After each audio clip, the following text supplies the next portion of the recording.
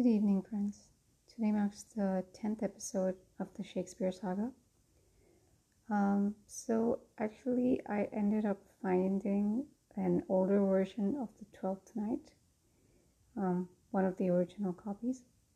So, of course, the playwright, the scripting is pretty much the same, but just the excitement of seeing the older copy is definitely a great thing.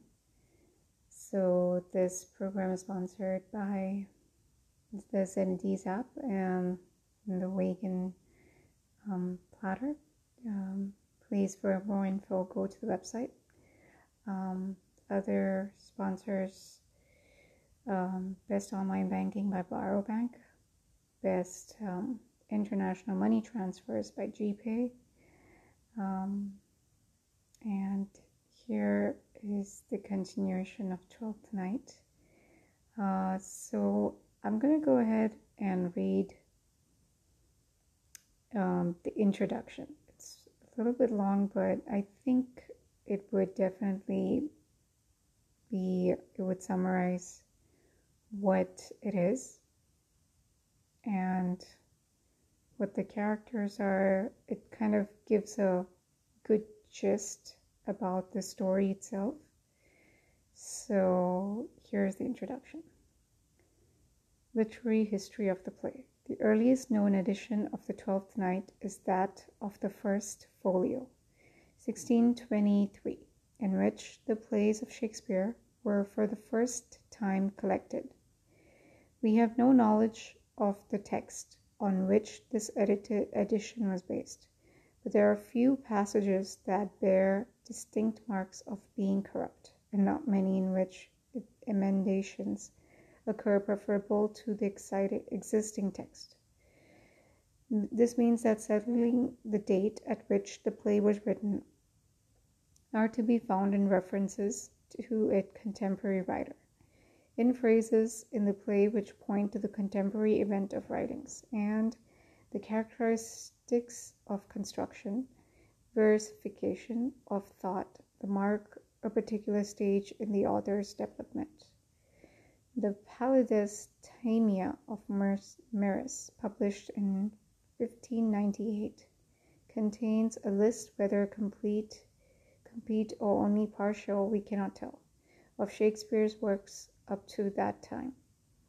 In this list, 12th Night is not included, so that it was presumably unknown to Meris. We may therefore be reasonably sure that it had not been acted before the close of 1601.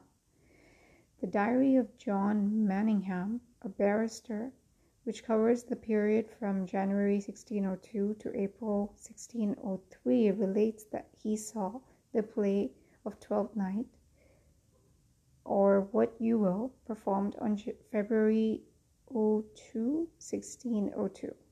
The extract runs as follows. At our feast, we had a play called 12th Night,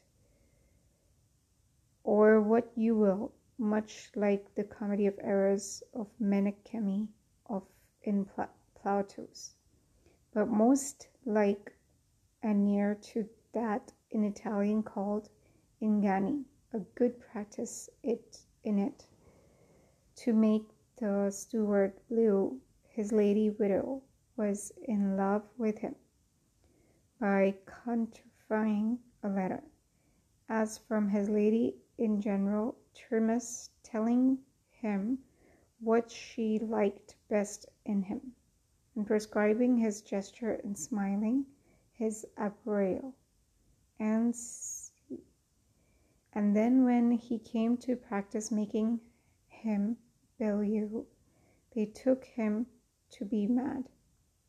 There can be no possible doubt that Shakespeare's plays is here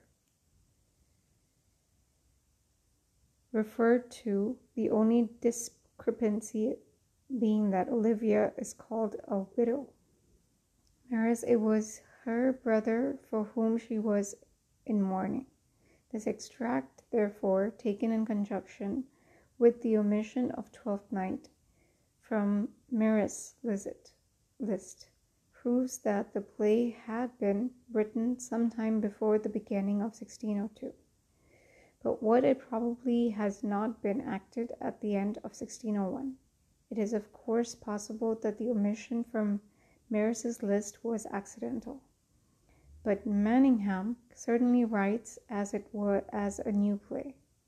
Stevens, who was an adept at discovering attacks on Shakespeare in Ben Jonson, detects a sneer at which plays in a passage from Every Man Out of His Humour, which was acted in 1599, so that if his surmise he accepted the date of 12th night would have to be moved back. But apart from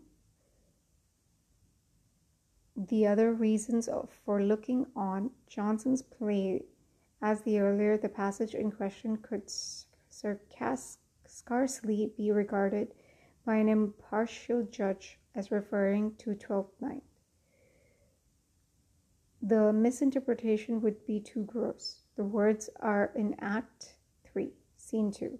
The argument of his comedy might have been of some other nature, of a duke to be in love with a countess, and that the countess to be in love with the duke's son, and the son to love the lady's waiting maid.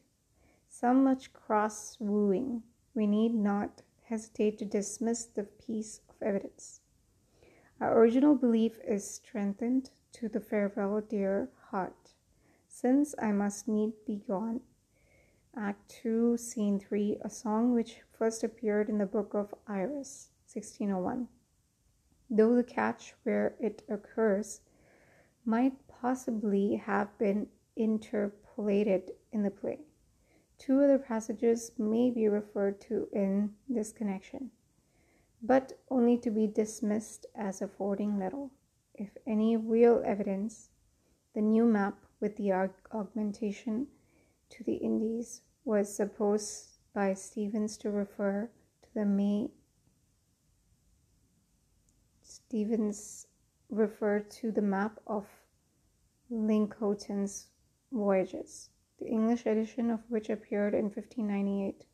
Mr. Couttet, however, has shown that the map referred to was one of which copies are extant, bound up in the first edition of Hakluyt Voyages, but which records discoveries to known earlier than 1596.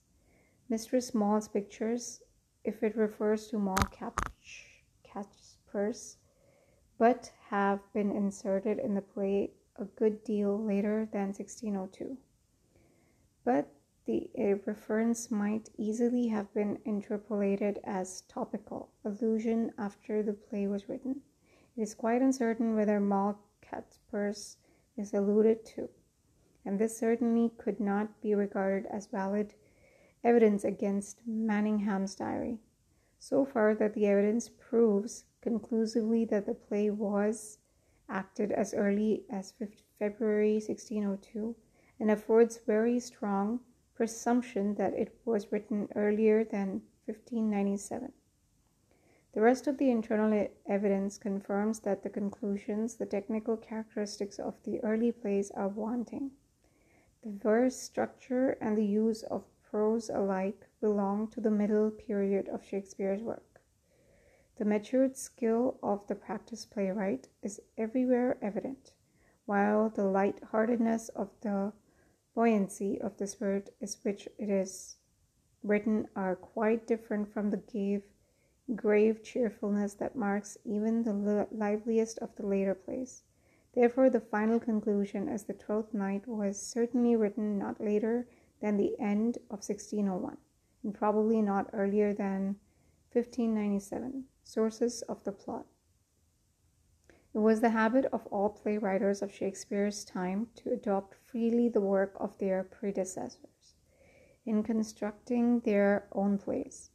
They rewrote plays that had already been acted or published.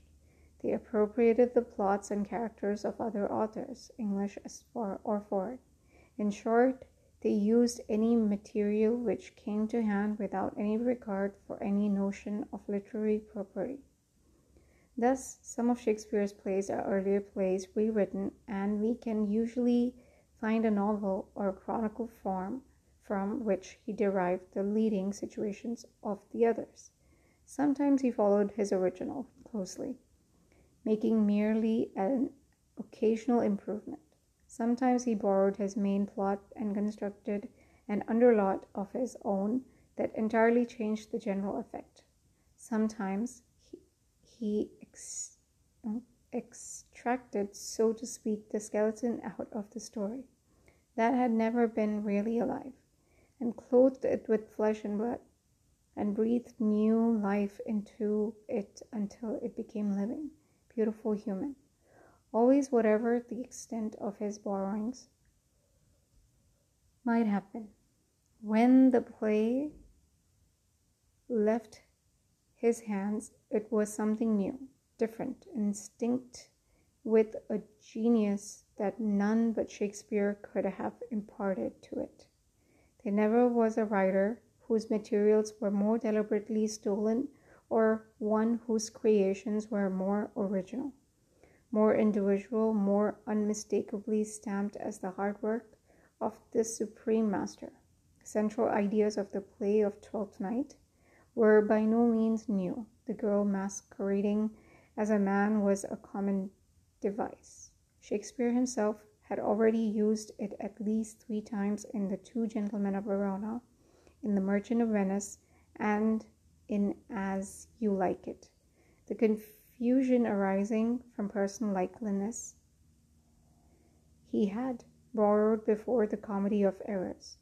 The leading features of his main plot had already been presented in Italian in the novel of Bandello, and the play of G.I. Inganati in English in Barnaby Rich's story of Apollonius and Scylla, and in various other modified forms by numerous writers.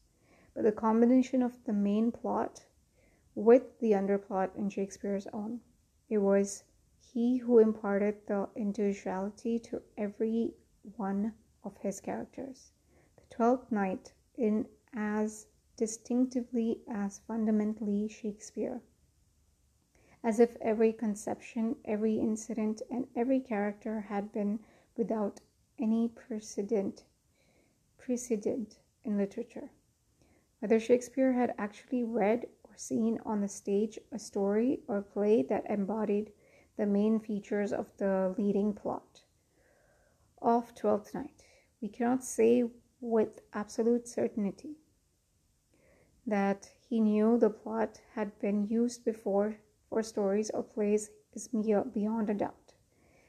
And there is at least a very strong presumption that he deliberately adopted for his own purposes one or more of the pieces mentioned above. Manningham, in his diary, speaks of the resemblance of Twelfth Night to an Italian play that he calls Ingnani, the Deceived. Probably he had in mind a play of that name, Gonzaga, 1592, in which a girl masquerades as a man under the name of Cesare, and is consequently mistaken for her brother. But there is little further resemblance between Ingnani and Twelfth Night. Possibly, however, Manningham was thinking of another play called G.I. Ingnati, the Cheated, the likeness of which to Twelfth Night is much more marked. Here we have the heroine disguising herself as a boy, taking service with a man with whom she is in love, wooing on his behalf the woman with whom he is in love, and winning the lady's love for herself. The appearance of the scene of the brother, confusion between brother and sisters, marriage of the lady to the brother, subsequent discovery of the whole blunder, and general joyful marrying of everybody. This Italian play was almost certainly based on Bondello's story referred to above.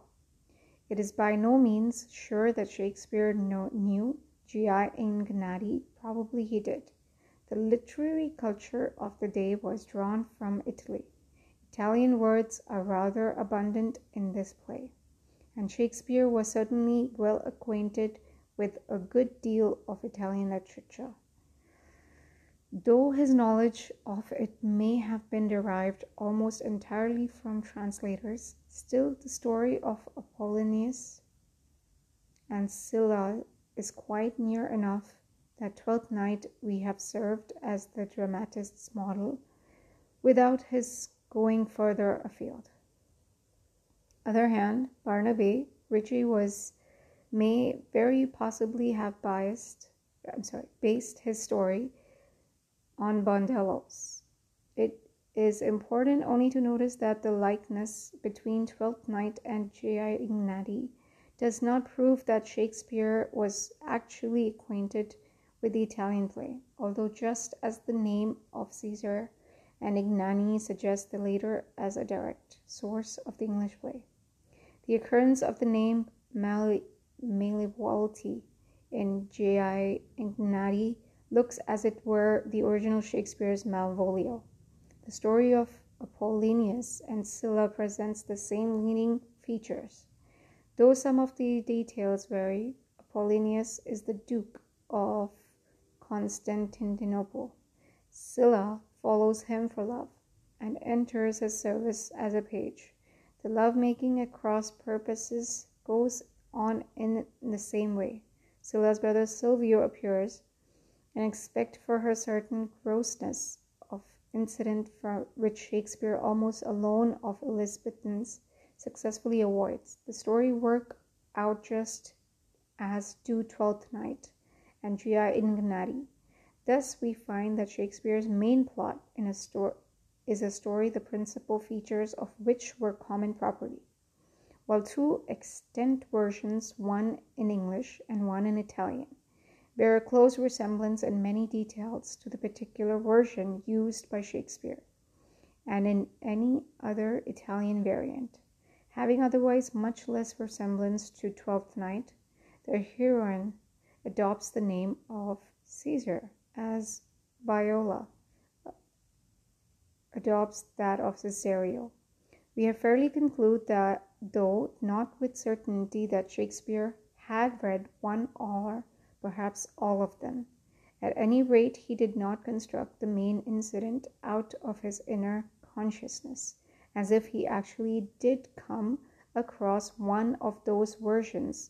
We may be quite certain that he would have had no scruple whatever about making precisely as much use of it as suited his convenience. But there is no evidence that the underplot, in which Malvolio is the central figure, has been borrowed. The intervening of the main plot and underplot is entirely original, and every one of the characters is of Shakespeare's own creation.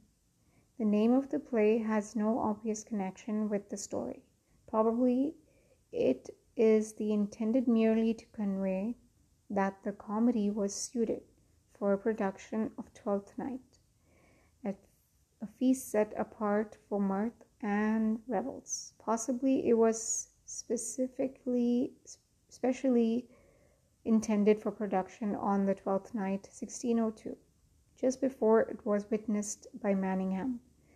The subtitle, What You Will, is precisely paralleled by the name of As You Like It.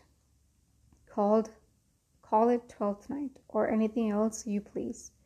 It appears that some people did please to call it Malvolio instead, as that name has been written in the copy owned by Charles I. Twelfth Night appears to have maintained its popularity. It was witnessed thrice by Samuel Pepys. It was adopted in 1703 by Burnaby, after the usual degrading methods of the Restoration dramatists, when they altered Shakespeare's. Kemble in his day acted to part of Malvolio, and it continues to hold the stage at present day. Characters of the play. Professor Dowden has divided Shakespeare's work into 4 periods. In the first, the dramatist was learning how to work. In the second, he had mastered the method and attained the high water mark in the simpler forms of production. His mood throughout this period being buoyant, vigorous, and for the most part glad. In the third stage, the problems of life had assumed a more grim and complex aspect. To this period belong the great tragedies and the 2 miscalled comedies of All Well, That Ends Well, and Measure for Measure. In the fourth, he had fought his way through the valley of the shadow and emerged into a clear and serene atmosphere. The mirthfulness of his earlier years and the gloom of his third period having given place to calm and tender cheerfulness.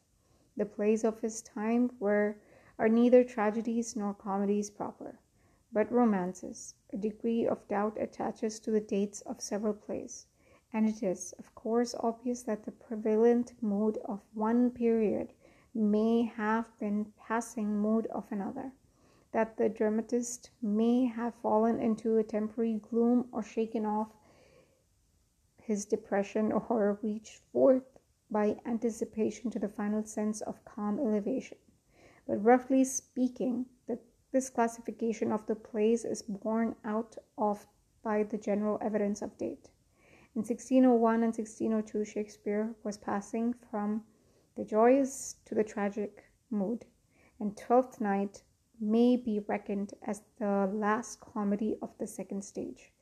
At a glance at the list of plays which were written probably from 1596 to 1601, will at once reveal the close kinship of mood which pervades them.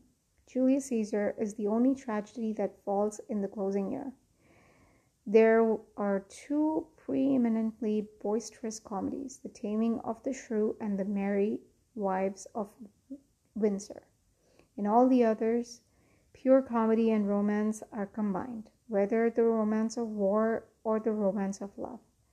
These the Henry IV, Henry V, The Merchant of Venice, As You Like It, Much Ado About Nothing, and Twelfth Night. This is the primary characteristic of every one of those plays. The romance may predominate in one, the comedy is another. The humor may be more rollicking when Falstaff appears. The romance may verge on tragedy in the story of hero. The ingredients, in short, may be mixed in slightly varying proportions, but to vary the metaphor, the keynote of each is the same: an intense and thorough enjoyment of life and health and vigor, a readiness to take things as they come, a freedom from over-anxiety about the moral, an absence of psychological or metaphysical riddling.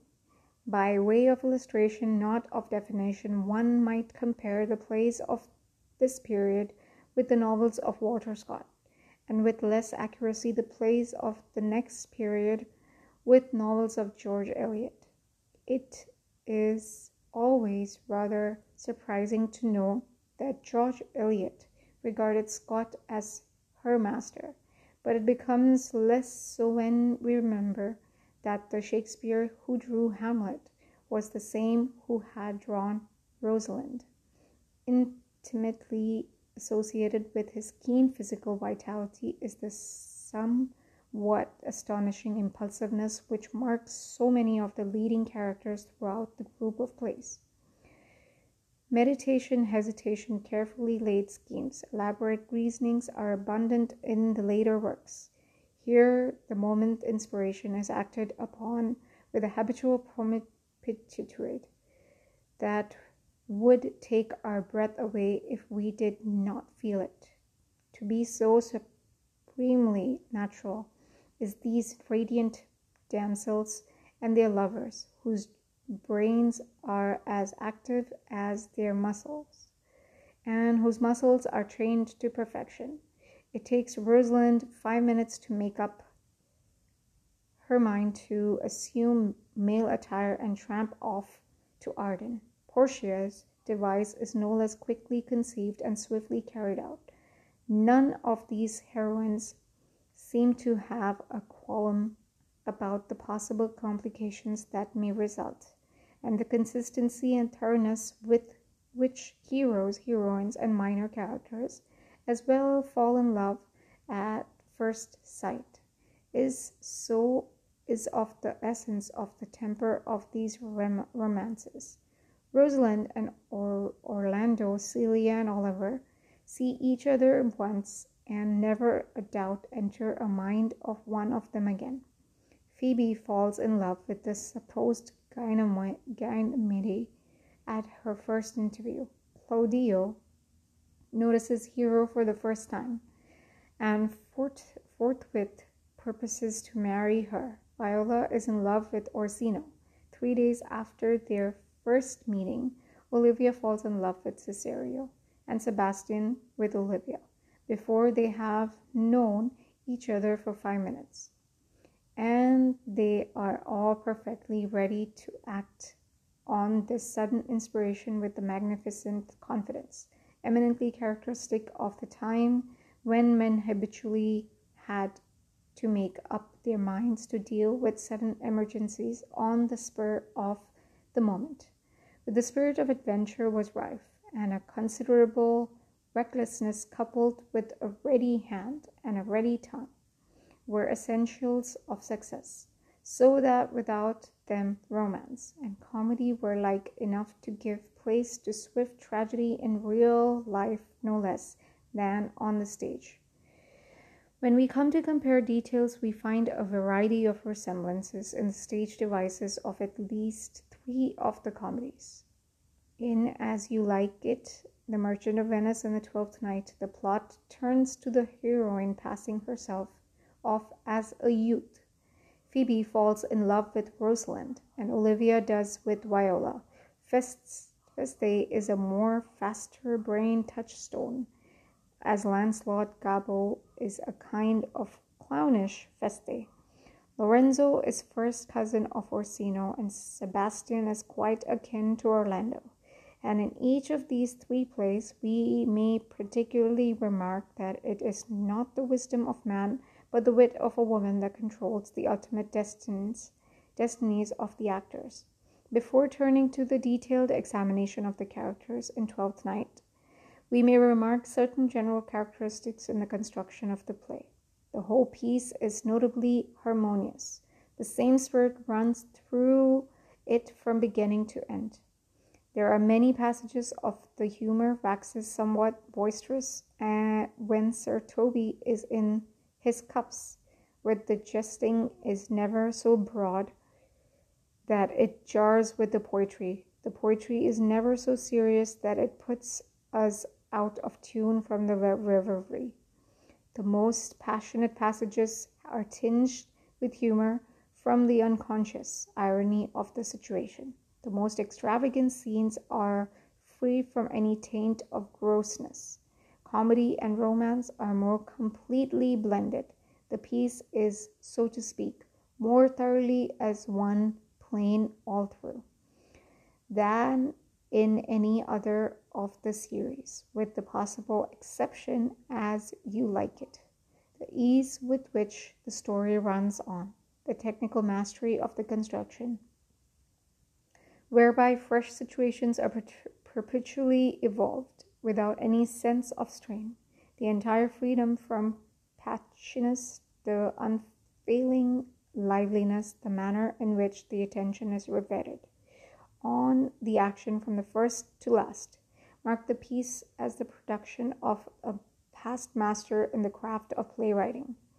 By laying the scene in Illyria, the dramatist secures a freedom in the setting of the story which would hardly have been obtainable if he had selected a more definite geographical locality. But while every part is made to fit into every other part, so that everything appears to turn out precisely as it must have happened. Shakespeare was at no pain to ensure that there should be no small slips, nothing that a worse critic might find to make merry over if he looked for it hard enough. He does not appear he have given Twelfth Night as detailed and accurate revision. Orsino is a count or duke at pleasure. Malvolio reads Maria's epistle and proceeds to refer to particular letters as giving the authorship, although they have not occurred in it all. Orsino says that the Cesario has been in his service 3 months on the 4th day, after Viola landed in Luleria. Shakespeare did not take the trouble to correct the inconsistencies, for the simple reason that no audience would notice them. They have no effect, the unresemblances of a story that they allowed the Twelfth Night, extravagance in which there is no demand for rigid realism. Similarly, Shakespeare felt himself at perfect liberty to introduce the fairy court in A Midsummer Night's Dream, or Hymn as You Like It, without any intention of implying that him of Oberon are to be met in the flesh of visitors to the woods of Arden or Attica. Shakespeare would fare but ill at the hands of Conscius Ticus, critic of the school, which maintains the art is a photographic reproduction of natural objects. The rest is the characters, which I will read tomorrow in episode 11. So thank you for this part right here, yes, and appreciate the listens. And so continuing tomorrow, that's about it.